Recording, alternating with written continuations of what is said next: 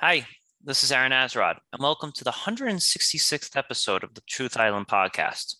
The word entitled conjures up both images of responsibility and contempt. On one hand, human beings tend to behave quite admirably when our efforts are spent bettering those around us.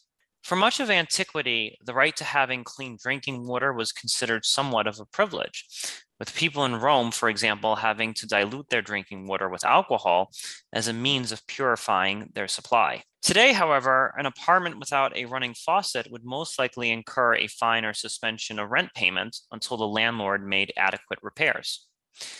Thus, such things as heat, gas, and water have now crossed the line of privilege into the realm of entitlement. While this is most certainly something to be applauded, there are others amongst us who still adhere to the maximum that nothing in this world is guaranteed. While things such as free education and clean drinking water, at least in America, have become an expected entitlement, other necessities such as healthcare and the right to housing have not crossed over the privileged barrier. Those who are against entitlements often cite the fact that the more things are promised or given away for free, the less people will come to appreciate them. For example, it is easy to fool around and not do homework when one is getting a free education in high school, but it is a whole other ordeal when one is paying 10 grand for a semester at college. Another argument that is often made is that entitlements make us weak, as man comes to see that he is no longer the provider or developer of his own happiness, but rather comes to expect that the state provides for such needs and whims. However, those in the opposite camp argue that as a moral society, we have a moral imperative to provide everything and anything that we can in order to enhance the lives of our fellow man. For instance, if a man happens to come across 10 pizza pies and the people around him are starving, is he not obligated to share some of those slices with those who are on the brink of starving to death? Joining me to help figure out if I'm entitled to just about anything in this world, I am once again joined by Kenny. Kenny, let me start by asking you this. When I turn on my faucet, do you think I'm entitled to have clean water come out, or is it up to me to procure my own clean water? Well, I certainly don't think you're even entitled to my answer. All right, how much are you charging me now for your answer, sir? 1 billion dollars. I think you are entitled to water, absolutely, and I think it's because of the contract.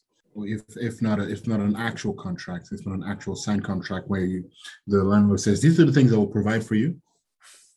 Because if he does say these are the things I will provide for you, then you're entitled to them based on the contract. But if it doesn't say that, if he's not supposed to, if it's not his responsibility to provide certain things, then it's not you're not entitled to them. Then you say, okay, what if it's not in a contract? What about social governance? What it's not social governance, but civil governance, right? So the civil law, right? Is it does the law of does the law of the nation or the town or the city demand or dictate that the landlord should provide such and such a thing, and if he does not, then you're entitled to either compensation or withholding of rents and whatever it is. So I think that people are entitled to certain things, but there has to be a reason, there has to be an authority behind that entitlement, right? So if you wake up in the morning and you think you're entitled to a donuts and a coffee, you got another thing coming, bro.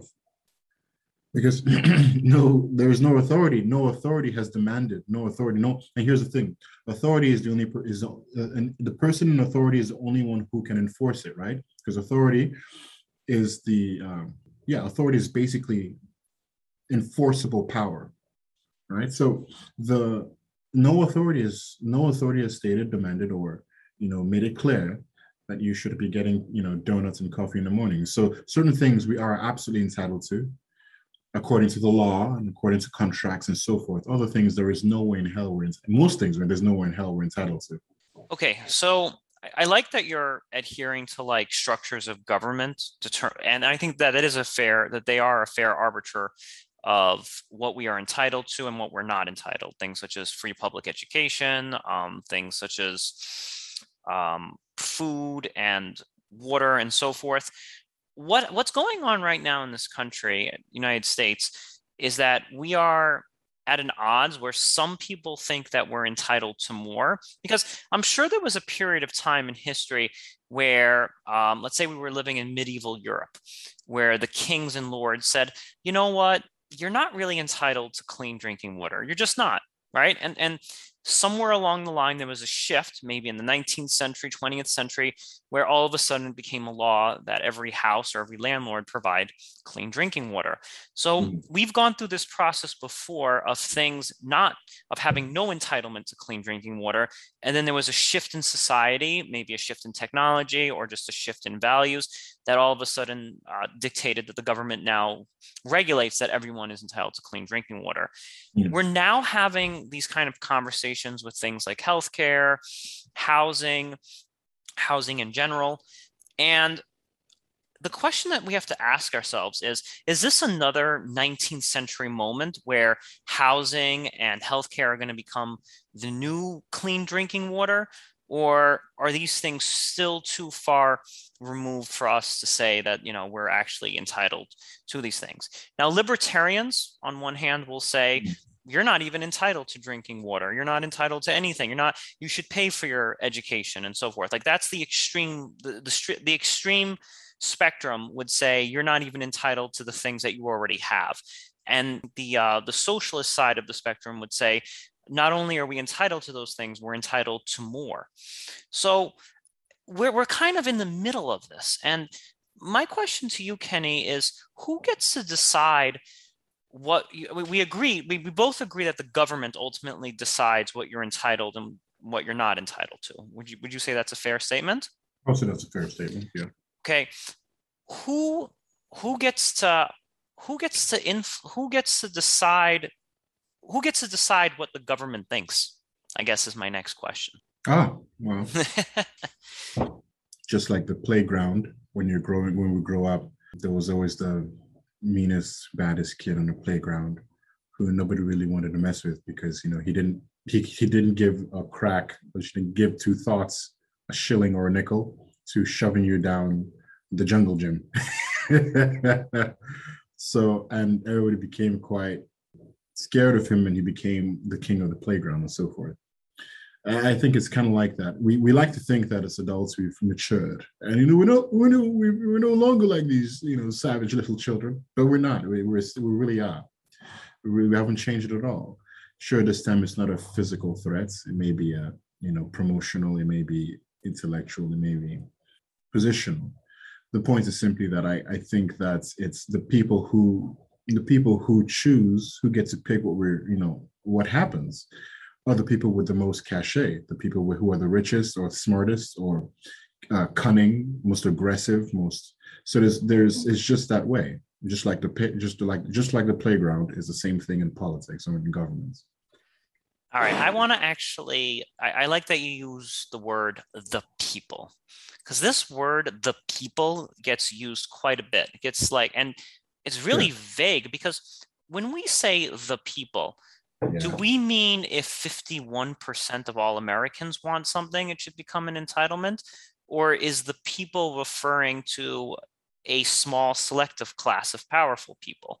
You know what I mean? So this is where I kind of scratch my chin. I'm like, if 51% of Americans want something, does that mean the people have spoken? Or when we say the people, do we mean like a team of scientists and business experts people? Like, well, what do you define as being the people?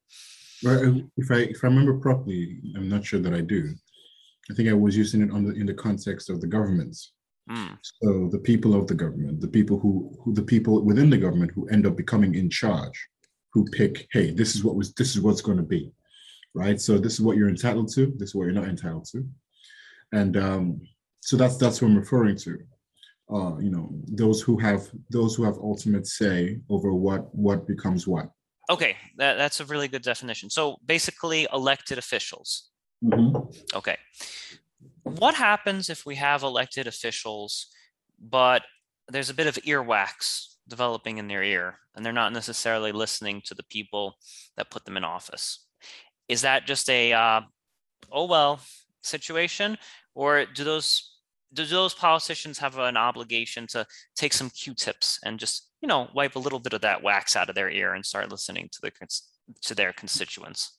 Well, the very fact that the office exists means that there's certain expectations that come with that office.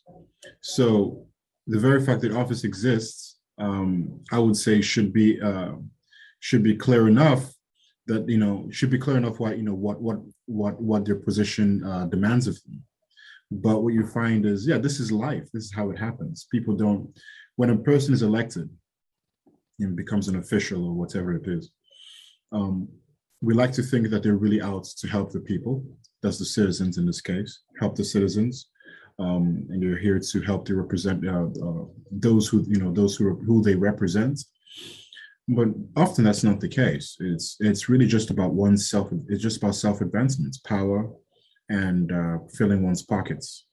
Now, one may say that's a bit too cynical, and which I'll grant you that. But just because it's cynical doesn't mean it's not true. So I think that eventually people in power don't listen. They do stuff up their ears and learn to do a very interesting kind of evasive and selfish dance. So the reason that this kind of pertains to this concept of entitlement, right, is there's an argument of like, we believe that the government should decide what we are entitled to and what we're not entitled to. Fair enough. What happens when there's a disconnect between what the people want and what the government thinks you should have? Who ultimately wins out in this kind of battle royale? Is it just the elected people because they just happen to have that high station? Or is there some kind of recourse in which people can take to extract the entitlements that they believe that they're entitled to? Yeah, that's the person with the most guns usually wins this. But this is why America is so interesting and other, democratic republics, is that, every 4 years you get to change the king. So before, the king was there forever. It was basically run him out of town or kill him. That was your only option. And doing those kinds of things, it costs a lot of money, costs a lot of people. And it's not always, doesn't always succeed the first time that does it, because there's always someone who's going to rat you out. But now in America, it means, yeah, you don't like the guy, you don't like the policies, you don't like what you're hearing. Well, yeah, just wait 4 years and he's gone. You put the next guy in, the guy you like, the guy you trust, the guy you want. And so there's peace. But usually when the people and the government disagree, it's usually, people with the most guns wins, people with the most, with more on their side and end up taking it out. That's why you get revolutions. There's definitely an alignment issue that's going on between the people in power and the people. But there's also an accountability issue going on. And I actually don't necessarily blame the politicians. I actually blame us in a way, because I like what you just said, that, you have all of these polls that say, 80% of Americans want healthcare, or they want this, or they want that, right? So you have all of these polls, you have people going on Reddit, you have people on Facebook going absolutely nuts saying, we want this, this, and the other thing. And yet the people with power keep getting reelected. So I scratch my head. I'm like, you say that you want these things, and yet you keep reelecting the same people. Now, those with an insight, with inside knowledge in politics will say, well, it's a rigged two-party system, and, you don't really have much of a say. You're choosing between Coke and Pepsi, and, maybe Pepsi tastes just a tad bit better, so you have to go with the Pepsi. But there's also an accountability issue on our end of like, why is the conversation just Coke and Pepsi? Why isn't there like a third soda that we could vote for that maybe better represents us? And that would actually take like legwork. Yeah, I mean, I think there are other parties in the United States, just not as popular as the Republicans and the Democrats. It's really all just a popularity contest. People don't really care for, they do care. Many of them do care, right? But it's like a secondary caring. So in the sense of, I don't really know, most of the time we don't really know what the policies of the people we're voting for, actually are.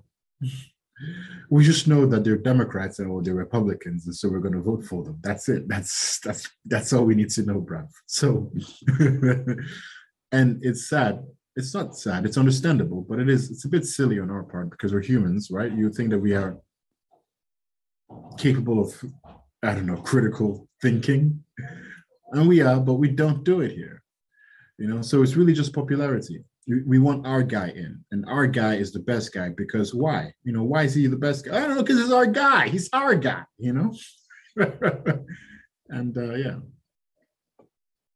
There's something that like I think is going over both of our heads right now, and I'm going to see. We may not be able to figure it out, but let's just take this in a real life context, okay?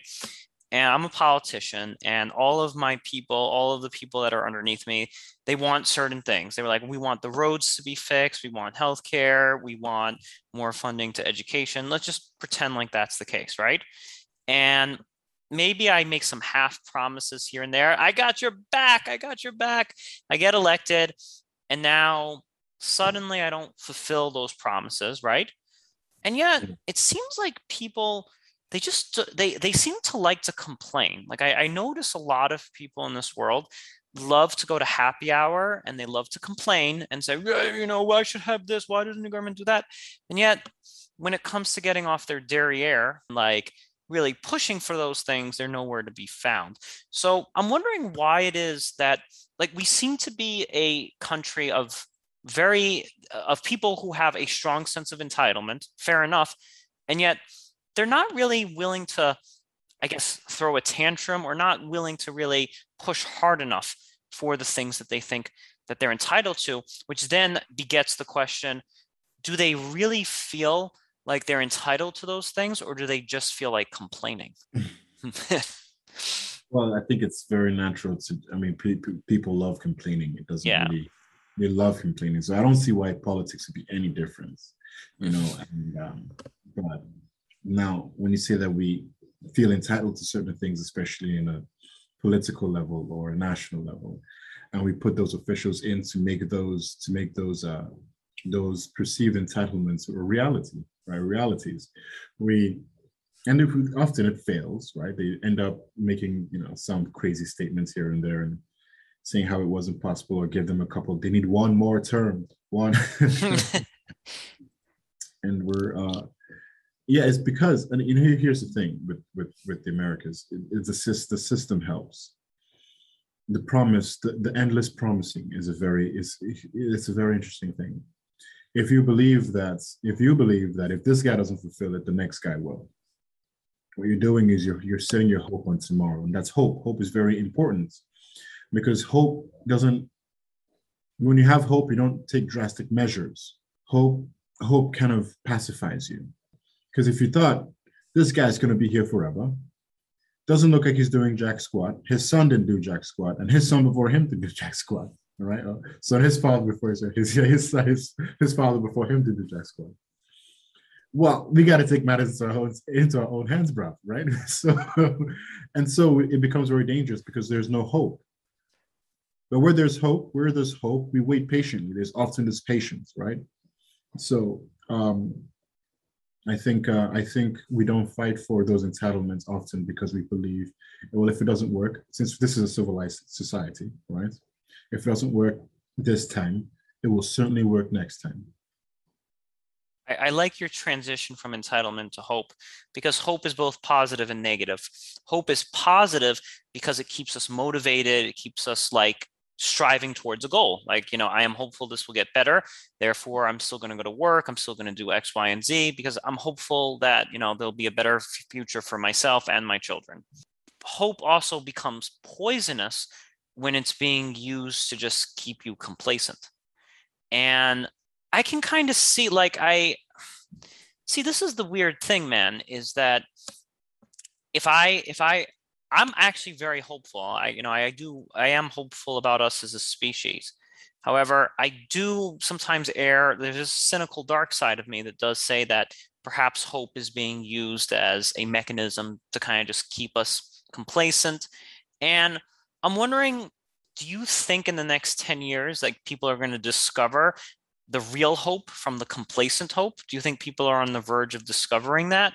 Or do you think that, they're still drinking the medicine? Well, it's hard to say.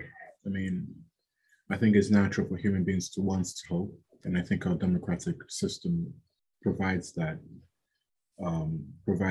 perfect situation, if not perfect, near perfect situation for hope to continue. Now, whether in the next 10 years people are going to say, you know what, this may not be real hope.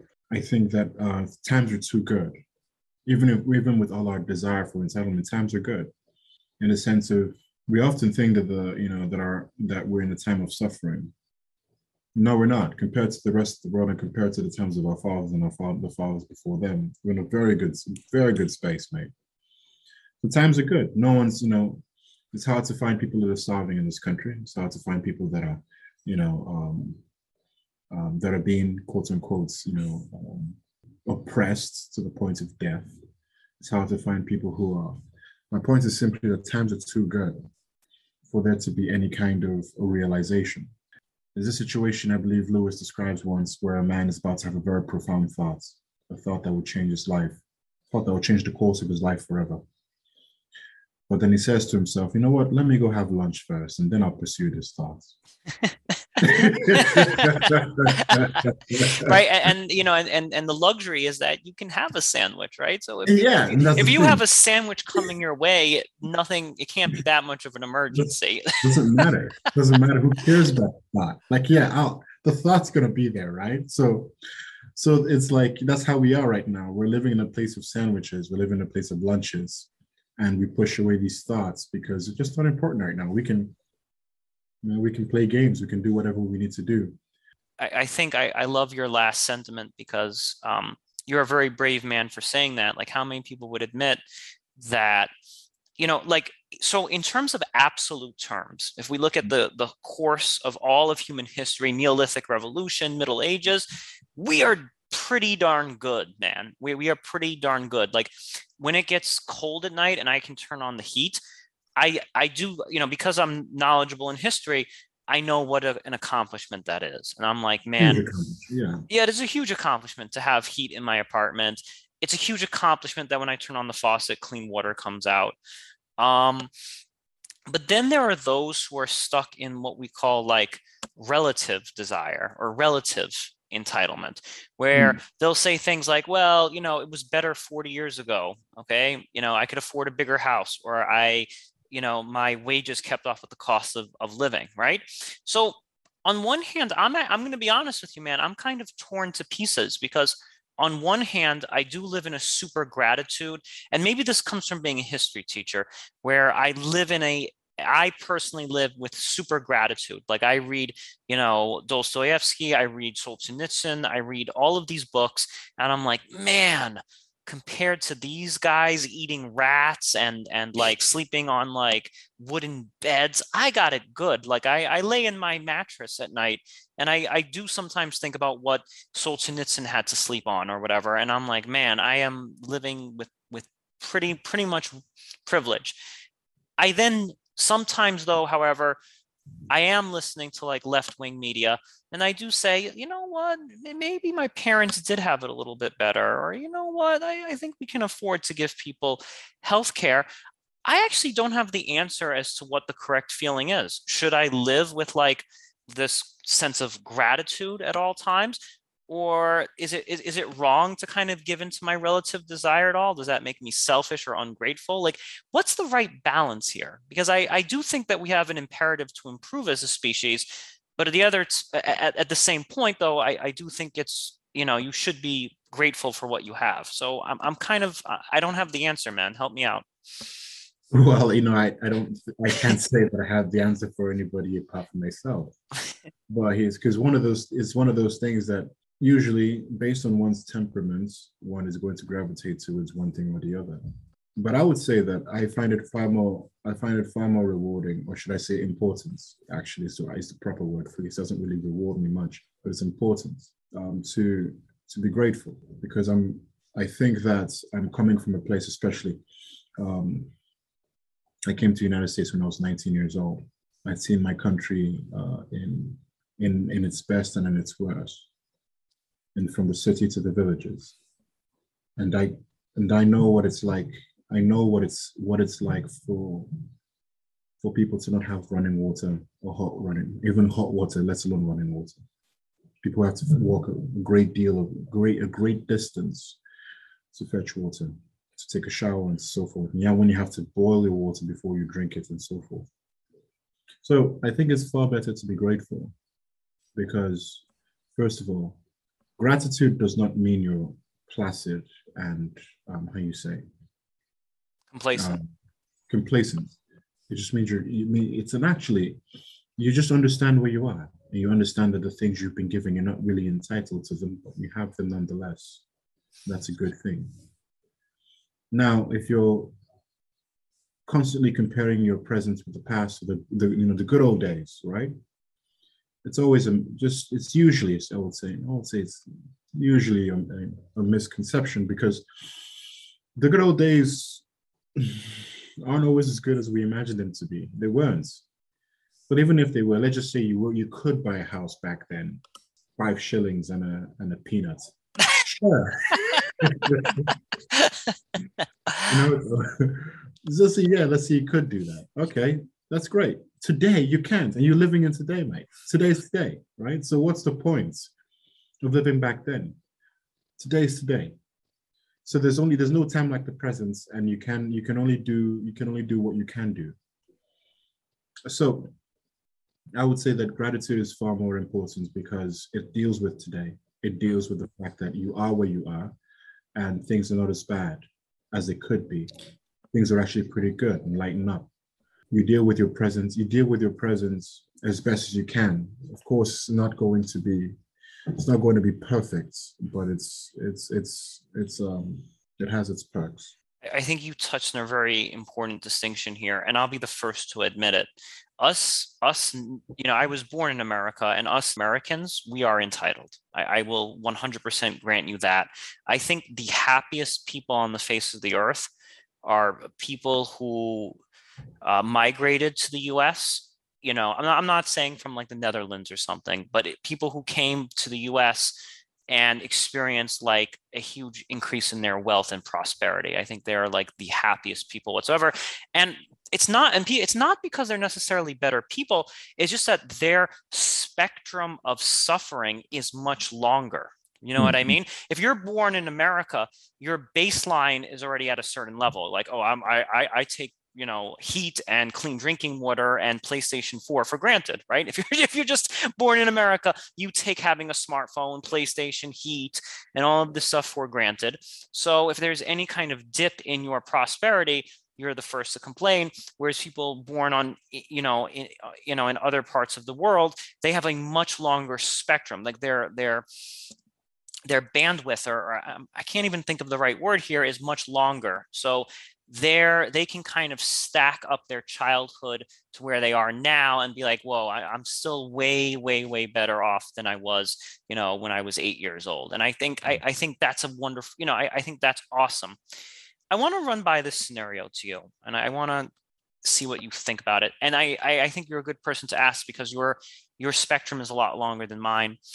I knew a guy who was in grad school and he didn't have health insurance, and he was riding his bike to work one day, and he fell off his bike and he broke his arm, and he kind of had to, he just didn't have the money. Like if he had gone to the hospital, it would have wrecked him. So he kind of had to continue working with that broken arm, and then the broken arm kind of like healed, but incorrectly. Like if you have a broken arm and you don't immediately get it repaired, then it can kind of like heal in the wrong way or something like that. Yeah. Right.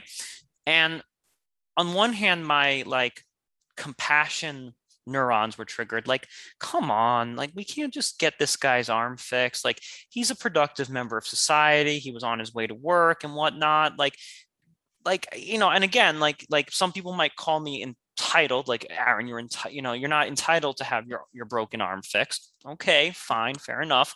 But there is like a compassionate heartstring that's ringing at me. Like, could we just get this guy's arm fixed so he can move on with his life? Again, there is a part of me that says that.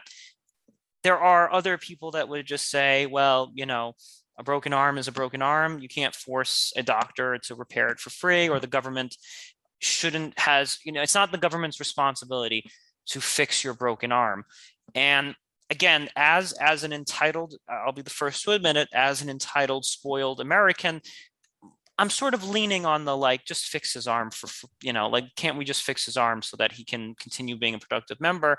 I'm curious to think, what does somebody with a much longer spectrum think of that issue? It does that fall into the like the clean drinking water territory, or is it still kind of like an American privilege? Well, so I think there are some countries that do that, that the government has chosen to, of course, taxes are not no joke in many of those countries.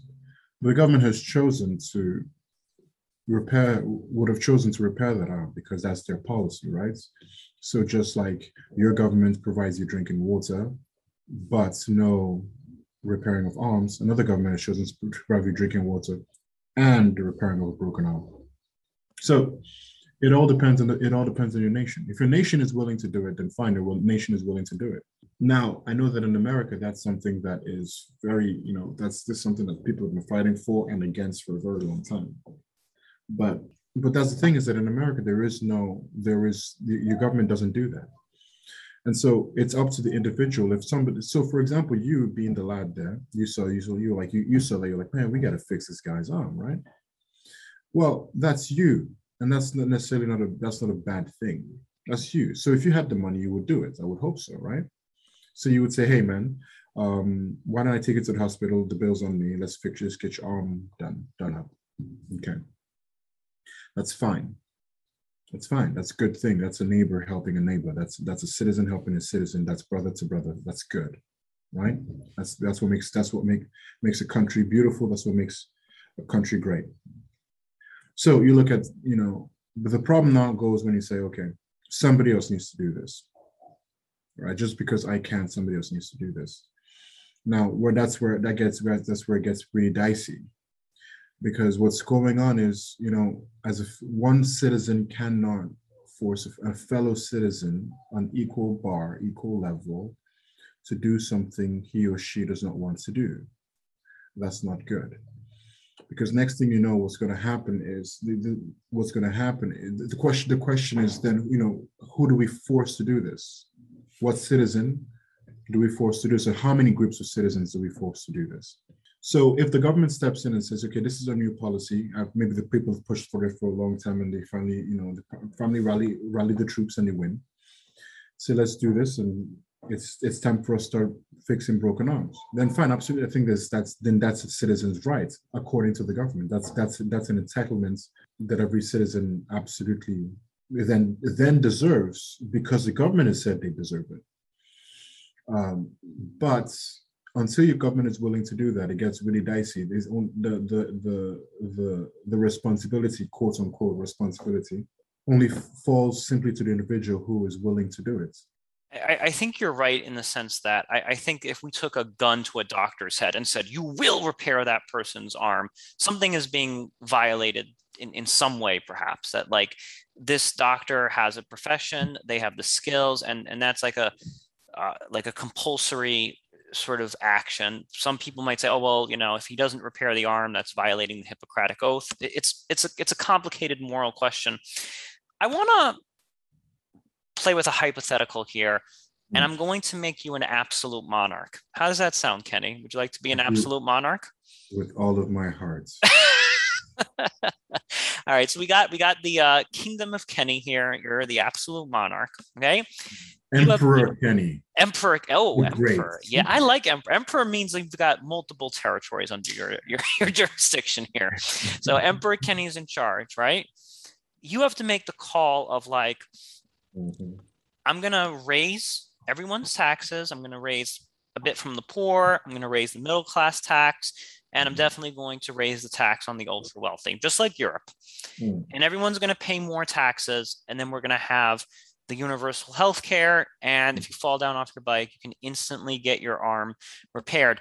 Now, forget about what the people want, because you're an absolute monarch. You don't have to really care about what the people want. You're in charge, and you've got two buttons there. Do you raise the taxes and create the universal healthcare program, or do you say, I'm going to let the people keep their money, whether they're rich, whether they're middle class, or whether they're poor, and you're on your own. What would you do as an absolute monarch? I set fire to an entire kingdom. Yeah.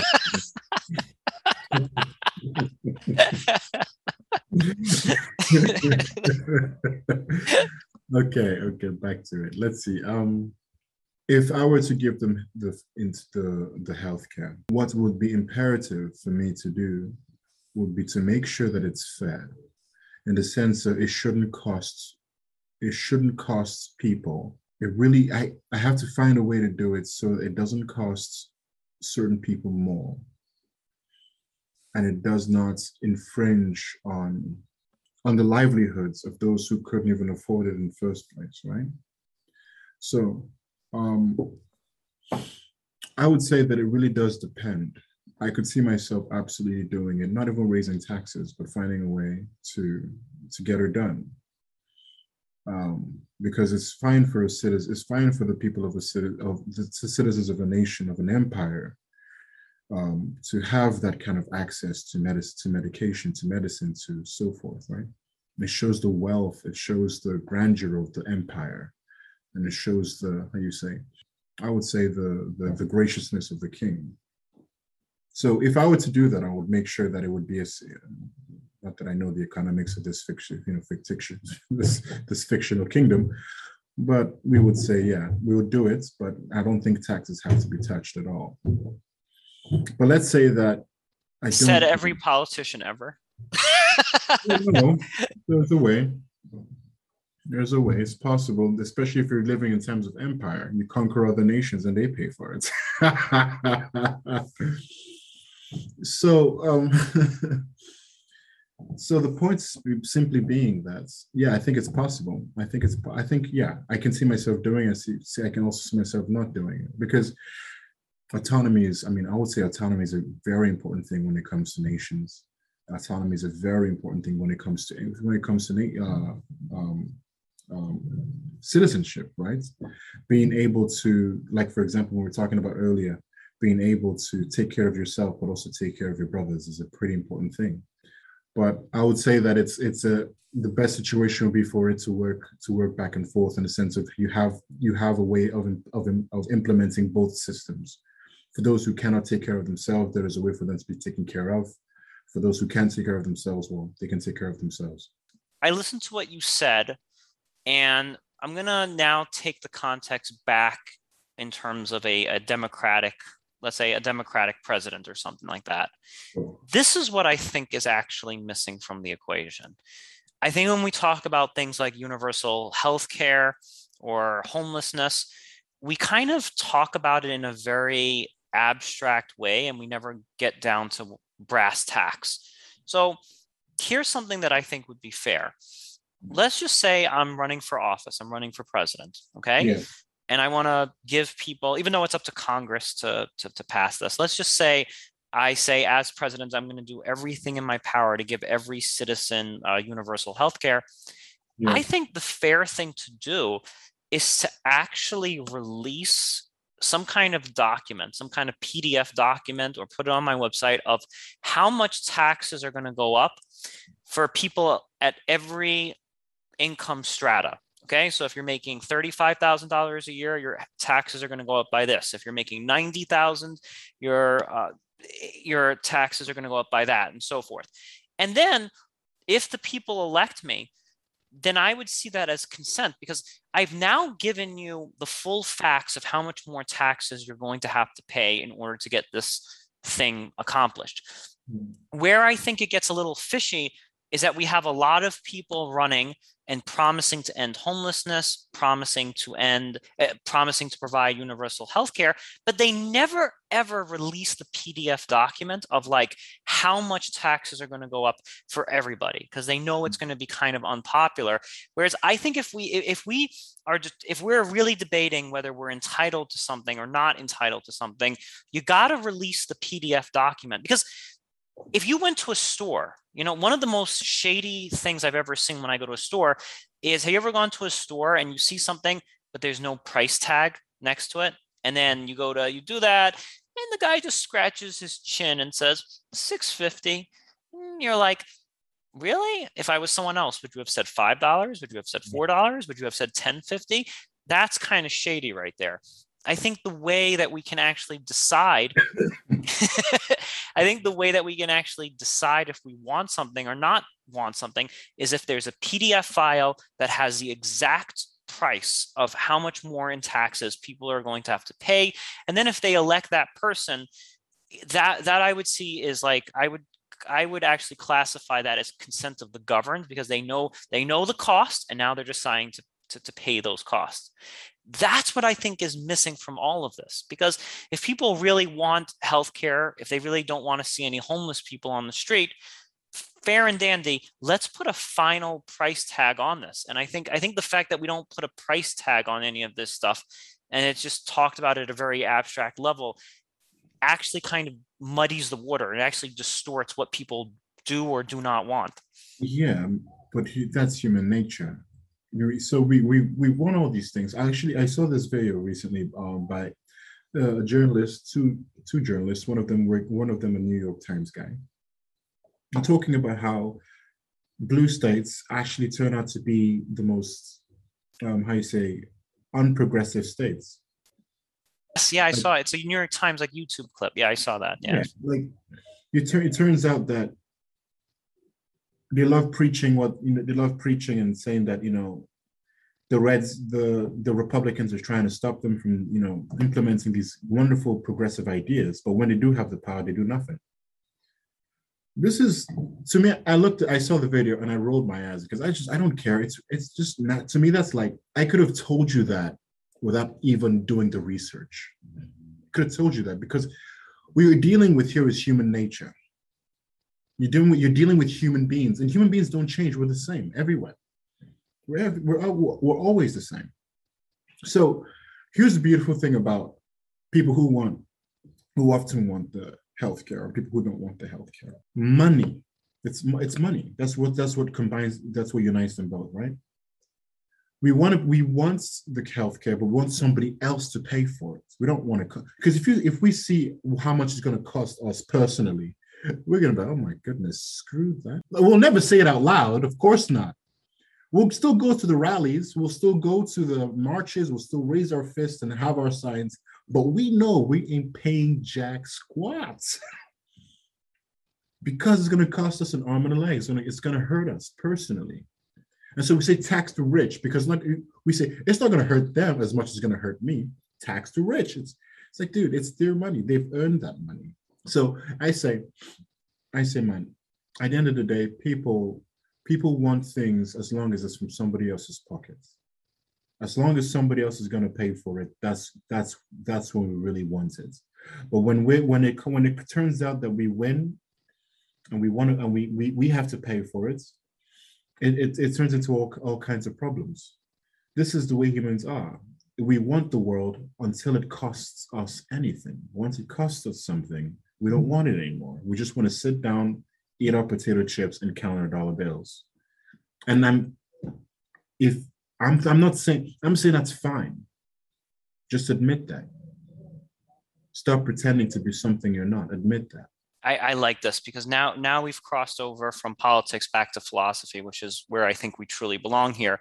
And I think there is something very hypocritical about human nature because we love, we love playing this role of the virtuous man. We love playing it until we actually have to act the role of the virtuous man.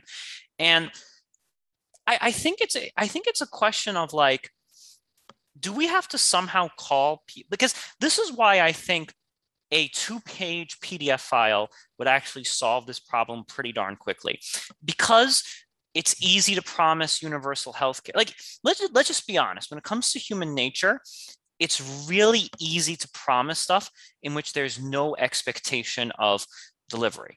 I think of deadbeat fathers who are like, yes, son, I'm going to take you to Disney World and blah, blah, and like just never happens, right? The dad loves to make these fake promises, but then he actually ends up destroying the child because he's promising Disney World and all this other fantasy, and then he never delivers upon it. And I kind of see that same hypocrisy with people living in blue states where they promise universal health care. They promise to take all the homeless people off the street, but there's never that 2-page PDF document that says, okay, this is what it's actually going to cost. Let's go ahead and put this to a vote and let's actually do it. So the fact that all of the promises and entitlement remain hanging in this very abstract bubble means that they never actually, you give them the benefit of feeling good by making false promises, but then you never hold their feet to the fire and make them deliver upon those false promises. Yeah, so a good friend of mine talks about this. He says that what you're doing is you're using the promise to cash out, right? So you're cashing out on the emotions that you want the person to feel towards you, but never really having to deliver on the promise. So if instead of saying, hey, I'll take you to Disney World, just take them to Disney World. But let's just say that's never going to happen, or that's 5 months ahead, right? But you want those emotions to be felt now, and you want to be seen as the guy right now. So you make the promise today. You see that? And so this is manipulation. Politics and manipulation go hand in hand. Humans, we manipulate, is what we do. But you would we'd wisen up. Well, no, we don't.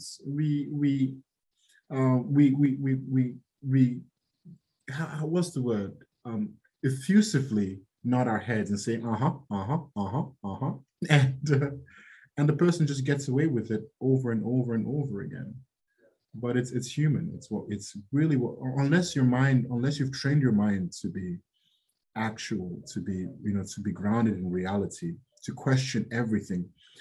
In my mind, no one is above scrutiny. That's not myself, not a pastor, not a policeman, not a judge, not my closest friend, not my wife, not my son. Nobody's above scrutiny, because everything needs to be seen clearly as it actually is. Yes, it has to be seen clearly, because if you're not seen clearly, and you're not seeing clearly for yourself, you're in for a world of hurts. You're in for a world of trouble. I like that you use the M word, manipulation. I think there's a lot of entitlement manipulation that is going on in our society today. And it's just as you described, that people are reaping the emotional benefits of feeling like a good person without actually having to be like a good person. I'm in the process of reading Benjamin Franklin's autobiography, and he talks about a gentleman. There was this quote unquote rich gentleman who promised to finance his printing press. Said, oh yeah, I'm going to give you letters of credit. I'm going to help you out or whatever. And years go by and the guy never delivers upon his promise to finance Ben Franklin's printing press. And then Franklin later finds out that guy himself was in tons of debt and was just making false promises left and right in order to feel really, really, really good about himself. So we have a lot of people in this world that are playing this game of I want to feel like a good person. I want to feel important. I want people to love me, but I'm never going to tether myself to an actual promise. I'll say it on the record here. As small as my paycheck is, I would personally be willing to pay $200 a month in taxes for universal health care. I'll actually put a number on, as tiny as my paycheck is. I'm at least willing to tether myself to a number, whereas most people, whether they're rich, middle class, and above, they're not willing to do that. Yeah, I mean, most people, poor, rich, average, don't. If it's just don't touch mine, don't touch my wallet. And here's the problem. The problem is not that they feel that way, because that is a legitimate and understandable feeling. Nobody wants to be bamboozled. No one wants to have less money than they could have. So it's understandable. The question is, why aren't you honest about it? Why are you honest about it? Why aren't you honest about it? Because when push comes to shove, you behave as though you're a cornered rat. So, when people tell me that they have certain ideals, okay, I have Republican, conservative ideals and liberal ideals. I don't care. Listen, mate, I don't care. You're both the same thing. You're like the same person. You scream and shout when you hear something that doesn't necessarily agree with your own ideas. You don't listen. You're a fighter and a scratcher. You're not really a human being. You're like a You're like a wombat. You're like a crazed wombat, you know? Like you're both the same. You both say things that are hypocritical. You both behave hypocritically. You both feel with so much hatred and anger and wickedness. And it's ridiculous, you know? It's the same thing. I'm dealing with the same person, just with different stripes as well. I fully agree with you. I do think that the Republicans and the Democrats are roughly the same stripe, but there is a bit of distinction in how they present themselves. And I want you to correct me if you think I'm saying something wrong here. So when it comes to healthcare, removing homeless people from the street, a Republican or a libertarian will just outwardly say, no, I don't believe in that, or no, you're on your own, or I just don't believe in that. Maybe charity should take over, but it's not the role of the government to do that. Would you say that, I'm generalizing, but would you say that's like a fair assessment? Um, It's I, just, There's generalizing, yeah, but I think the idea is correct. Yeah, I would say that. Yeah, ultimately they would say that. Yeah. okay, yeah. And not all Republicans and libertarians are created equal. So I'm just kind of throwing that as a blanket generalization. Wicked, wicked, yeah. Okay, now Democrats would say we ought to, give every homeless person a roof over their head. We ought to give everyone universal health care insurance, especially in these blue cities that we just talked about. However, they'll never put a definitive price tag on it. They'll never release like a comprehensive 3-page PDF file that shows how much your taxes will go up. And they're kind of in the business of false promises. So in my opinion, I think as much as it's hard for us to hear a Republican say, no, I don't believe people are entitled to that, I think that there is some truth in that, whereas the Democrat is kind of promising you something that they're not willing to deliver upon, which is perhaps even worse because you're giving somebody a degree of false hope. Yeah. So it's kind of like, the Republicans or they're kind of like that. They're like the responsible uncle, right? They're the uncle who says, well, here's what we're going to do.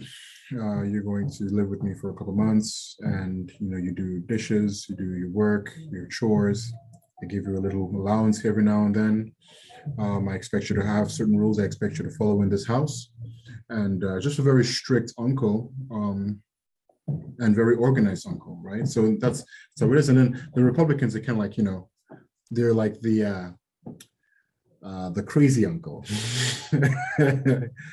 He wears like shorts and like a singlets, and he comes out, and he's always telling you, saying wonderful things about, how he's always very encouraging, very encouraging. But you can't really squeeze a penny out of him for one reason or the other. You just can't, It's like, but you like him because he's an encouraging guy. He's just fun to be around. But I would say that for the Democrats, it really is a lot of false promises, and it's very interesting because I'm not saying that to me, as far as I know, all politicians are capable of making false promises, whether Democrat or Republican, doesn't matter. But you find that most of the difficult promises to keep, and to actualize, fall often on the side of the Democrats. Okay, so I want to say a few things here. I think from a moral standpoint, never promise something that you're not willing to deliver upon. Now, as much and as cold and as hard as what Republicans say, it's at least truthful. They're like, I don't believe that you should have that. You should just not have it. And you could disagree with that and be like, well, I beg to differ, but they're at least telling you as a matter of factly, we just believe that this should not be the case. Okay. Whereas the person who is promising you things falsely or in jest is actually committing the greater sin, because they're filling your heart with false hope. They're filling you with, all of these things. However, when push comes to shove, it's kind of like in the cartoons where that guy just like says, dinner is on me. I'm paying for everything. The waiter comes, the check is delivered, and then they kind of pull out their pockets and some like mothballs fall out, and they're like, I got a coupon to Denny's in here, is that going to work? Right. And you actually hate that person more. You in the short term, you end up loving that person because they promise you everything. But in the long term, you end up resenting and hating that person more because they filled your heart with something and then they never delivered upon it. Whereas the person who just says no from the onset, you hate in the beginning, and you may continue to hate them, but at least they just said no from the onset. So I think that's where we're at with these two political parties. Yeah, as far my good man, I think that's a wicked assessment. I think that's a bloody wicked assessment. Yeah. So my question is how do we get the Democrats out of the realm of false promises, or at least admit like, hey, we just can't afford this thing. Like I think there has to be two things have to happen. One, they have to release the comprehensive PDF file of here's how much it's going to cost, here's the reality of the situation, or it's, we're broke. We can't have those nice things. It's just not going to work. What is it going to take for the truth to come out? Because I love the phrase, like the truth always prevails. The truth will always come out. Do you think that we are on the verge of the truth coming out, or do you think that we can still kind of ride high on the tides of false promises? Well, if anything, I think that human beings are, if anything, if we're good at anything, we're good at lying. We're incredibly good at lying. You know the old saying, how does it go? If Big Brother says it, it's true. So it's one of those things that that often happens in politics, where no one ever admits they're wrong, and they always have a good excuse, a good reason for why they weren't wrong in the first place. Mm-hmm. So whether collectively people will realize that no, maybe we're being lied to. It's very difficult to get behind. But I do believe that individuals every now and then wake up and say, hey, no, something's off here, something's strange, So I don't know that we can get people, especially the politicians themselves, who love their power and their accolades, to admit they're wrong. I mean, an average Joe can barely admit to his son that he was wrong, let alone a politician to an entire nation. Are you crazy? No, I mean, I did not have sexual relations with that woman. And you know what I mean? Like, this. Okay, but there's something kind of weird going on here, because let's say Crazy Uncle comes. Crazy Uncle says, I'm buying you an Xbox, I'm buying you this, that, and that. When he doesn't deliver on his promises, the kid is going to go up to Crazy Uncle and said, Uncle Joey, you promised me an Xbox and you haven't given me an Xbox. And then you're making Uncle Joey feel awkward, right? You're making him feel awkward and this and that. Whereas when our Democratic, Uncle Joey's out there promise us all these things, we never actually hold them accountable and said, you promised this or that. We kind of just say, nah, politicians lie. It is what it is, which kind of says to me, like, that kid who is holding Uncle Joey responsible really wants that Xbox. That's why he's making it awkward. Yeah. Why is it that we as citizens don't make our Uncle Joeys, AKA our politicians, feel just as awkward when they promise things they don't deliver upon? Well, we do. Some of us do. And so Uncle Joey says, well, it's your Uncle Phil's fault. He's taken all of the inheritance, kid. Like, he cut me off. The money that I was supposed to inherit, well, he took it all from me. So it's his fault. And the kid feels closer to Uncle Joey, and hates the other guy. That's usually what happens. That's usually what happens. Like, it's the other side's fault. The reason you're not getting these things is because their policies, because what they're doing, because this and that, right? And we like sheep people say and we drop the charges. We pretty much we let them off the hook because it's not their fault. So what are we going to do? And we love to hate. So you give us an opportunity to hate somebody and make ourselves feel good about hating them because they deny us and the world goods, natural rights, entitlements. Then yeah, we'd absolutely love to. We love to hate other people and I think it's super simple for us. Okay, but here's the thing with this. You had Uncle Joey, and who was the other uncle you mentioned? I forget. I Okay. forget. So We'll we have come. okay. So Yeah. we have the one uncle who promises nothing, right? He absolutely promises nothing. And then Uncle Joey is the one who's promising absolutely everything. I can't go to the other uncle and complain because he told me from the onset, I'm not giving you anything. So I can't really complain to him because from the beginning, he warned me he wasn't giving me anything. So in my head, I'm just like, well, I got to pile on Uncle Joey here because he's the one making the promises. So the other uncle did not promise me anything.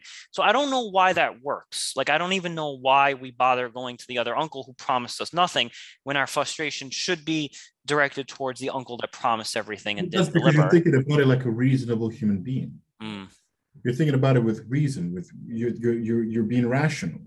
This is not how the rest of the world thinks. We think on a very emotional level, in the sense of we've Uncle Joe has made us that promise. We're emotionally invested in him now. We're connected, right? And now we come to him to claim the promise, and he turns our emotions towards another, but this time it's an emotion of hate.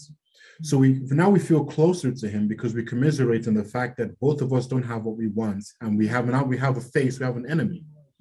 And he says to us, he says, okay, now we don't have what we want, and it's not my fault, it's this other guy's fault. And so because of the initial, commiseration, because of the initial emotional attachment to them, we immediately, without reason, without critical thinking, without explanation any further, all right, it's the other guy's fault. Screw it, damn it, let's get him. So there's something I love what you're saying here. So Uncle Joey is quite evil in a way because Uncle Joey wants to feel good. He wants to feel loved. So he promises everything. Yeah. And then he gets that. And then obviously Uncle Joey can't deliver.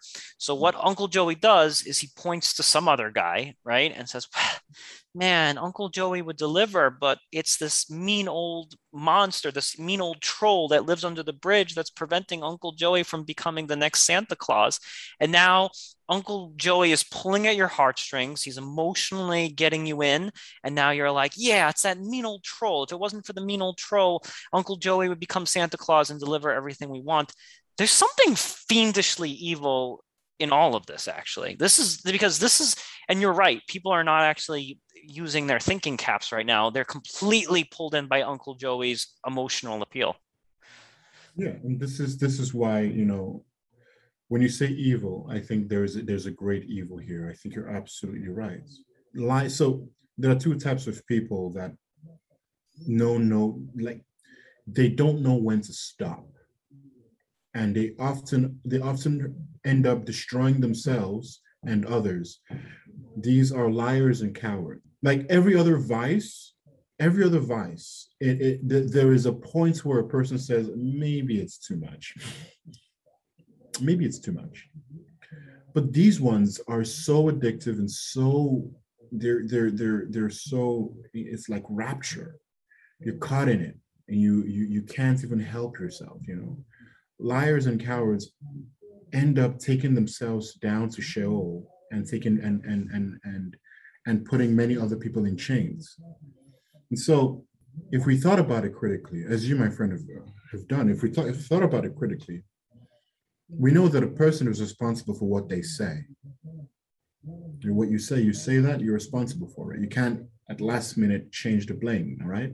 And then it just takes a little bit of research and you find out, okay, you've actually squandered your inheritance back, like he was giving it to you. Like the documents are there. You squandered yours, now you want someone else's. So, but we're our emotions, we love our side, we love our side. It's our side, it's our people. There is no questioning because it's our people. And that's how all kinds of troubles start. Do you think to give a little fairness to the Democrats, do you think that there are, amongst the Uncle Joeys out there, do you think that there's a real Uncle Joey that if given the power, he would in fact deliver upon the things that he's promising, but there is a legitimate impediment preventing him from doing such. So I think amongst the Uncle Joeys, there's fake Uncle Joeys who promise you everything with no intention on delivering. Then there might be a real Uncle Joey in that mix who does want to deliver, but there are like structural, impediments that are preventing him from delivering. Do you think maybe it's a question of filtering out who's real on their promises and who's fake? Well, yeah, absolutely. I would say that. But if the promises cannot even be attained on a collective level, like we're talking about collective level, because I think on an individual level, anybody can do this, right? On an individual level, a person can help a homeless man to get his feet, get some ground underneath him. On an individual level, a person can take one person to a hospital and pay for their bills. On an individual level, one person can take a kid who had no opportunity for education and bring him into a place where there's an abundance of learning and knowledge. So on an individual level, people can achieve this. They can accomplish this because it's possible. I think that's where it ought to be. But now the question becomes, is it possible to achieve this? Is it possible to achieve this on a collective level, on a legislative level, and not cross any lines? And not cross any lines. Is it possible? And that, my good man, is what I don't know. I doubt it. So if anybody's willing and able to accomplish this, they have to be straightforward and show exactly how it's going to be done. I like the way you say, put some numbers. Let's show us some numbers so that we know what we're up against. So I think there might be wonderful, real Uncle Joes out there who are more than willing to give it a shot, but they have to be honest people, because if they find that this endeavor is not possible, at least as far as they know, as far as they plan on it being the case, then they have to be honest with that. I like what you said about it happening on the individual level, and I think you may have stumbled upon the solution there. One thing about these Uncle Joeys out there is that they're too darn rich. So if you believe, for example, like 50% of your income should be siphoned off, for healthcare, to make sure that no one is homeless anymore, then you should be a walking exemplar of that lifestyle. And I think that is like what I would call, because you're right, on a legislative process, right? In a collective legislative process, there might be legitimate, impediments that prevent you from actually fulfilling what you're promising. Do you hear that? You hear that? That's the sound. No, that's the sound of politicians in DC rolling in their graves. That's the sound. That's the sound of guns being cocked and ready and just coming for you. Because what you're saying is, don't be a hypocrite. Right. So that's not something people want to hear. Well, I want to see the politician, look, I'll give you an example of this. Okay. All of these politicians speak about not taking corporate money and all this other stuff, but they drive like really nice cars and they live in really big houses. I want to see poor politicians. I want to see them riding the subway. I want to see them legitimately on that individual level, even if it doesn't get them anywhere, even if it doesn't make any change. I want to see you wearing an old Salvation Army jacket. I want to see you walking the walk. And then I can trust you, because I can't, I don't understand how it is that we're trusting people who live like kings. That's what I don't understand about us as a people. Like, how naive are we that we're trusting people that drive fancy cars, live in big houses, wear like fancy Gucci, if they, whatever, Gucci belt or whatever it is that they do. It's like, why do we trust these people? Like, I don't understand what, like, in our real life encounters.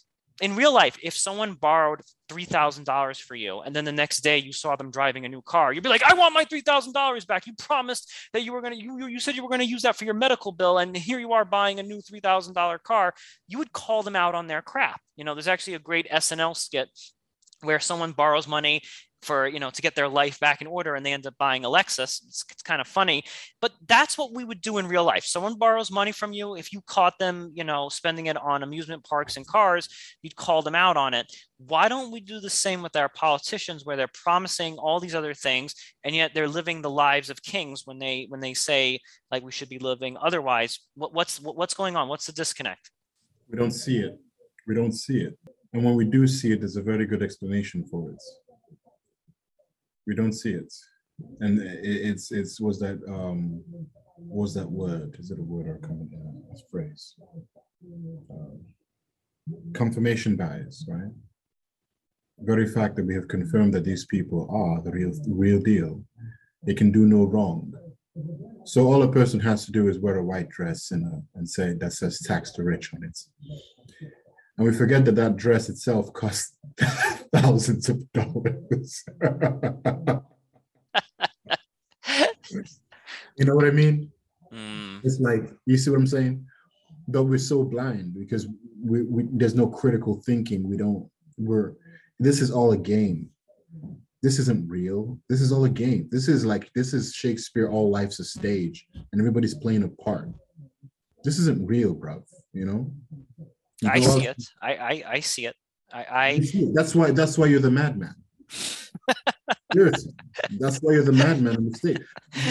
You're going to be the madman, and no one's going to believe you. They're going to throw stones at you. They're going to call you crazy and stupid, right? They're not going to believe you.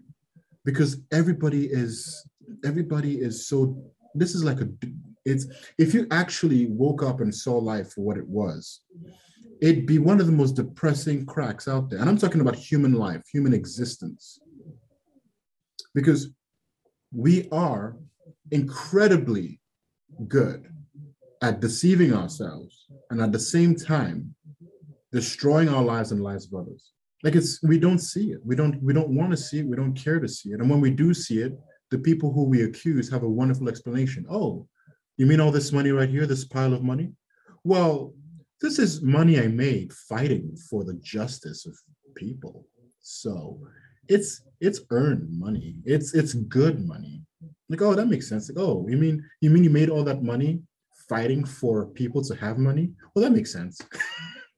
Okay. I think that's I think this is an excellent place to stop. And I think our next episode is going to be about cognitive dissonance and why we embrace lies, because I think that's the territory that we've entered now, because none of this is possible. All of this entitlement, non-entitlement, whatever it is, none of this is possible without us consenting to accepting lies. And I think that, I think a lot of civilization is founded upon us believing lies. And I actually want to explore why it is. Why is it that I kind of see the writing on the wall? Why are so many of my brothers and sisters not seeing the writing on the wall? Why is it that they can't? Why are their eyes just shut so securely and they can't really seem to open them? But this will be for next week. How does that sound, my friend? That sounds good, brother. All right, Kenny, thank you so much. I certainly feel less entitled speaking to you, so I think that's a good thing. Thank you for having me. It was a pleasure. You better damn have me on next week, bro. Yeah, well, we're finishing it, man. But don't feel too entitled to come back. Thank you, brother. Take care. Take care. This concludes the 166th episode of the Truth Island podcast. I'm Aaron Azrod.